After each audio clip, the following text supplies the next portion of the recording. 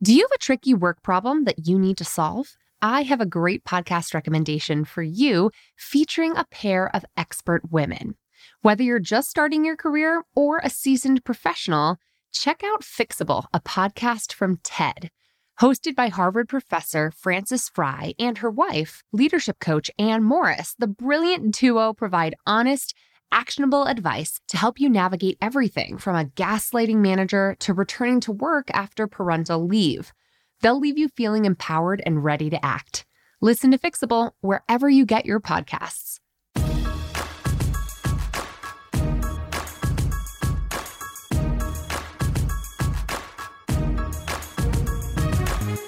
Hello and welcome to the Bossed Up Podcast. I'm your host, Emily Aries, the founder and CEO of Bossed Up, and I am really excited. I always say that, but I am really excited today to talk about getting more involved in activism in 2020. I'm recording this just a few hours after the announcement of Kamala Harris becoming Joe Biden's pick for the Democratic vice presidential nominee, which is very exciting. And I think it's inspiring so many of us, especially women and girls of color, to perhaps get off the sidelines this election cycle. I know we all have bigger fish to fry in terms of global health and this pandemic, and there's a lot of basic needs that you've got to prioritize. But if you're one of those people who feels election regret in years past, and in case it's not obvious, I have a long history of working in Democratic politics before starting Bossed Up. So I will be sharing lots of examples from my experience. You know, this is a nonpartisan community, and this is a company that is not, a partisan endeavor. But I am pretty unapologetically progressive here on this podcast. And some progressives would argue with me that Kamala Harris is not a progressive, but she is a Democrat. And regardless, I'm very excited about the historic nature of this ticket.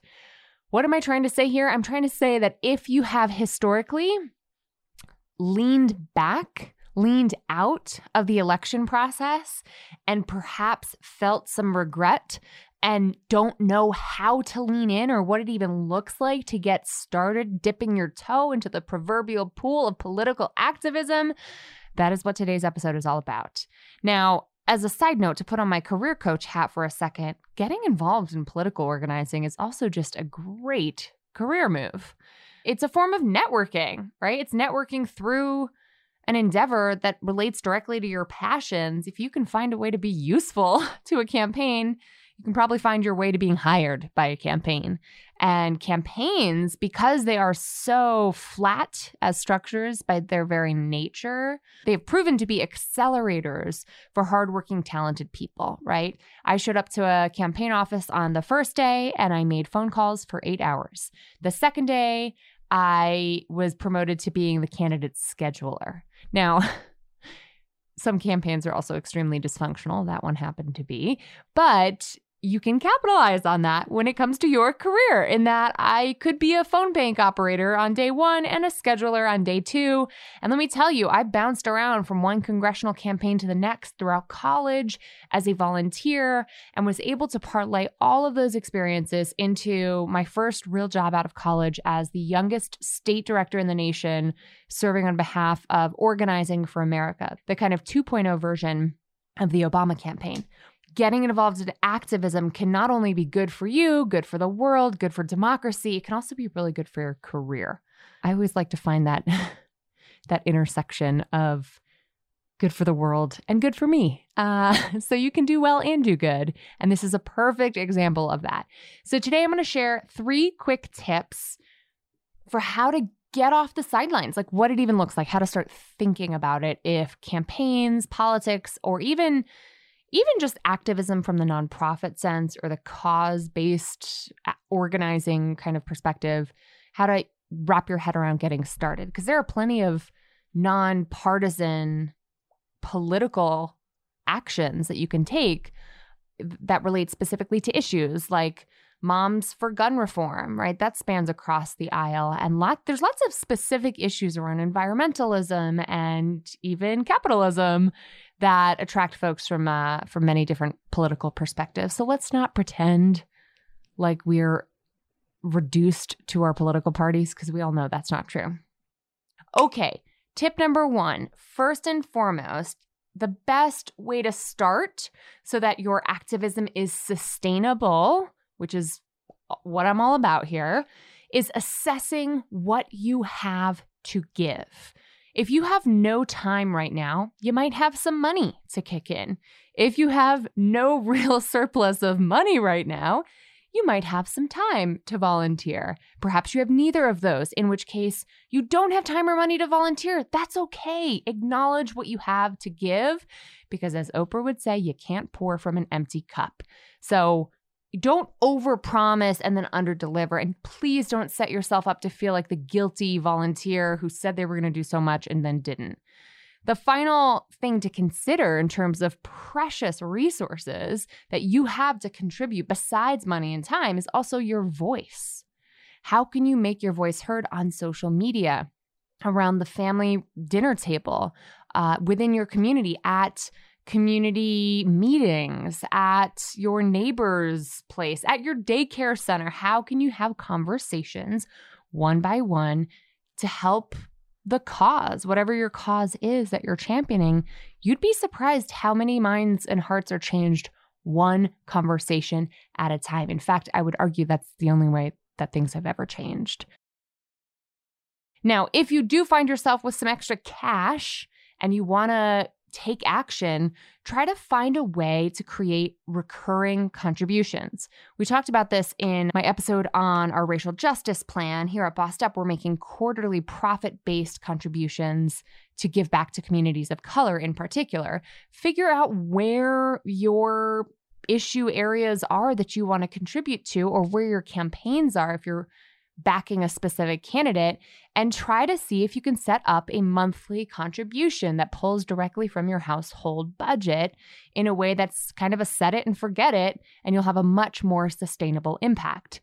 I had a lot of luck on actblue.com, where I recently found a combination fund. I don't know what to call it exactly, but it was a way to donate on a recurring monthly basis to kind of an all-inclusive fund focused on, in this case, 15 different charities that were related to advocating for communities of color. So if you can find a way to fit a recurring contribution into your monthly budget, and especially through actblue.com, which I found really helpful in finding the right causes that I wanted to put my personal budget behind these days, that can be an easy way to set it and forget it and make an impact on a recurring basis. It's election season, so lots of candidates and campaigns are going to be asking for your support too. Definitely make sure you're looking at the local down ballot races in addition to the big ones that get all the press and all the money, because your dollar can in some ways go further for smaller local campaigns than they necessarily will on the federal level. So that's something to keep in mind. Similarly, if it's time that you have to contribute, think about what organizations and campaigns could use your volunteer effort and could use your specific talents. I loved the example that David Mariah gave on the last episode 252, about pulling up for communities of color, in that he used his photography talent to create photography like stock image bank and really connect with other photographers in the activist space, specifically around creating content and photography around protest movements and marches, in this case specifically around the recent marches for Black Lives. So think about what talents you have to volunteer. Not all of us are super talented photographers, but that's okay. Start with the cause, start with the organization. And that brings me to point number 2. So you've identified time is something that you have to share. Now you've got to find organizations and campaigns that you trust and that you believe in. Every campaign and every advocacy organization manages volunteers differently. Some do it better than others. I will be very candid with you. If you show up to volunteer and you're not greeted and trained and supported and made to feel welcome, you should not reward that organization with your continued volunteer efforts, right? You've got to be sure that you're volunteering your precious and most finite resource of time to an organization that has their act together. So think global, but start local, right? I care about big issues related to social enterprises and businesses that can do well and do good and B corporations and capitalism that's not evil. And it's hard to work on social justice economics in some abstract, amorphous, philosophical way. So I ended up volunteering locally with my city's chapter of a group called Small Business Majority, which takes action to represent small business owners in state capitals and in government in lots of different ways. Similarly, I volunteer with Good Business Colorado, which is an awesome coalition of progressive business owners as well.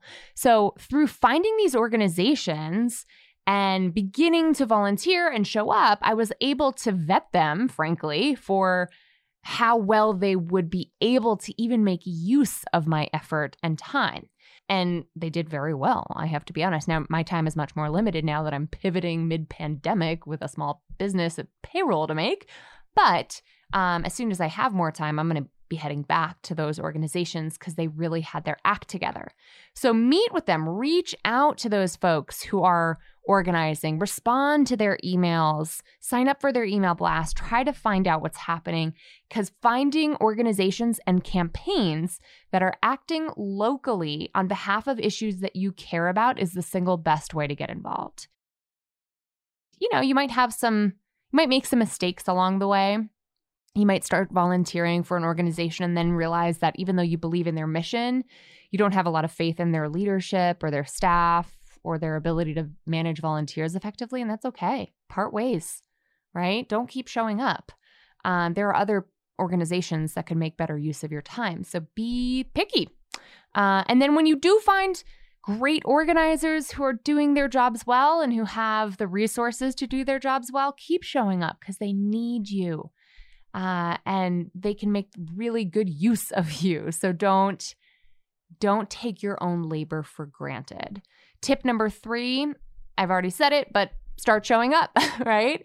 Once you've identified and vetted organizations, the goal is to show up as a volunteer, meaning, and this is important as someone who's worked on both sides of this relationship as both a campaign volunteer and a campaign organizer, you will hear from the organizers where your labor can be most utilized right then and there, right? Do they need you to collect ballot signatures? Do they need you to register voters, to make phone calls, to write letters, to knock on doors, to go to the halls of power and lobby by testifying in the State House and making your voice heard?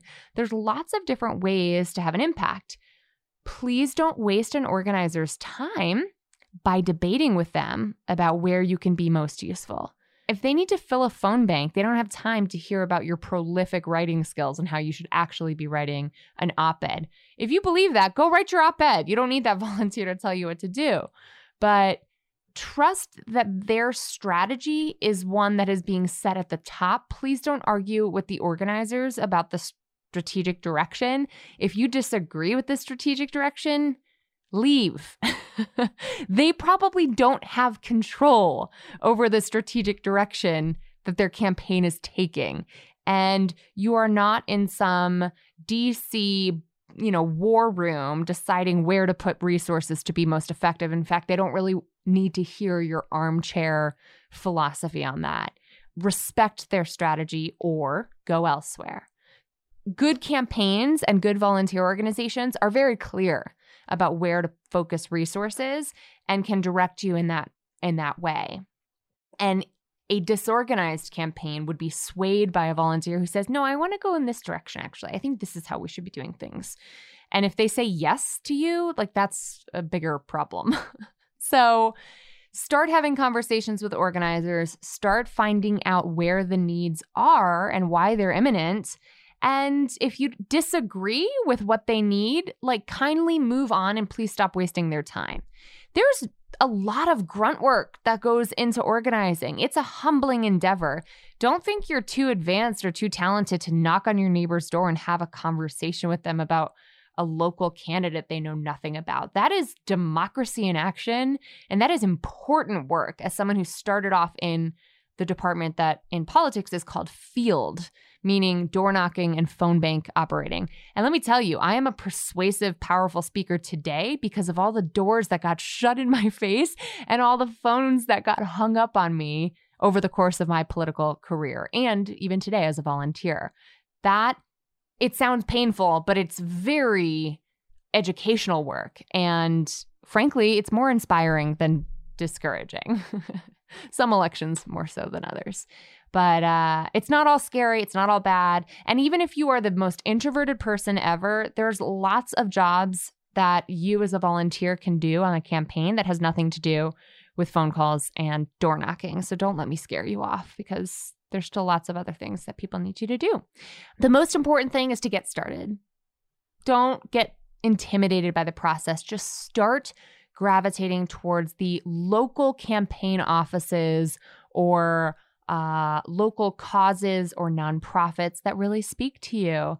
And if you have any surplus of resources, time, energy, money, the ability to influence others on Instagram or wherever, let's use that. Let's use that power wisely to not only do what's in our own best interest personally, but to do what's in our best interest collectively, right? Our democracy doesn't work unless we keep it alive. What is that quote?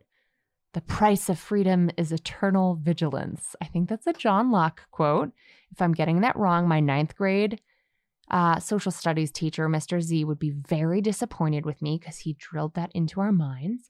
But it is a good reminder that vigilance is required in order for government to work. So for goodness sake, whatever you care about, whatever candidate has your support this year, don't do nothing. Do something, right? Get off the sidelines, make your voice heard, and let's get out there, y'all. We don't have the luxury of being silent. There are too many people hurting right now. There's too much help that's needed. There's too much change that's needed for us to just sit idly by and let this election cycle and let this year pass us by. So I hope this was helpful for those of you who want to get more involved in activism but aren't quite sure how. Defer to the organizations near you. And if you are struggling to find them, DM me. We can work it out together because I guarantee you there are plenty of professionals listening to this who are in the nonprofit sector or who are in the political sector who are thinking to themselves, how am I going to fill this volunteer food drive next week? Or how am I going to fill all the volunteers that I need to have for this phone bank next week? You're needed, you're important, and you can add value. So get out there, make your voice heard, and let's get off the sidelines in 2020. If you want links to more helpful resources that can help guide you in getting started, getting more involved in either political activism or just volunteerism in general, head to bossedup.org/episode 253. You'll find a transcript of today's podcast there, along with lots of helpful hyperlinks to guide you on your merry way. Now, happy campaigning, y'all. Let's get it. Let's get after it.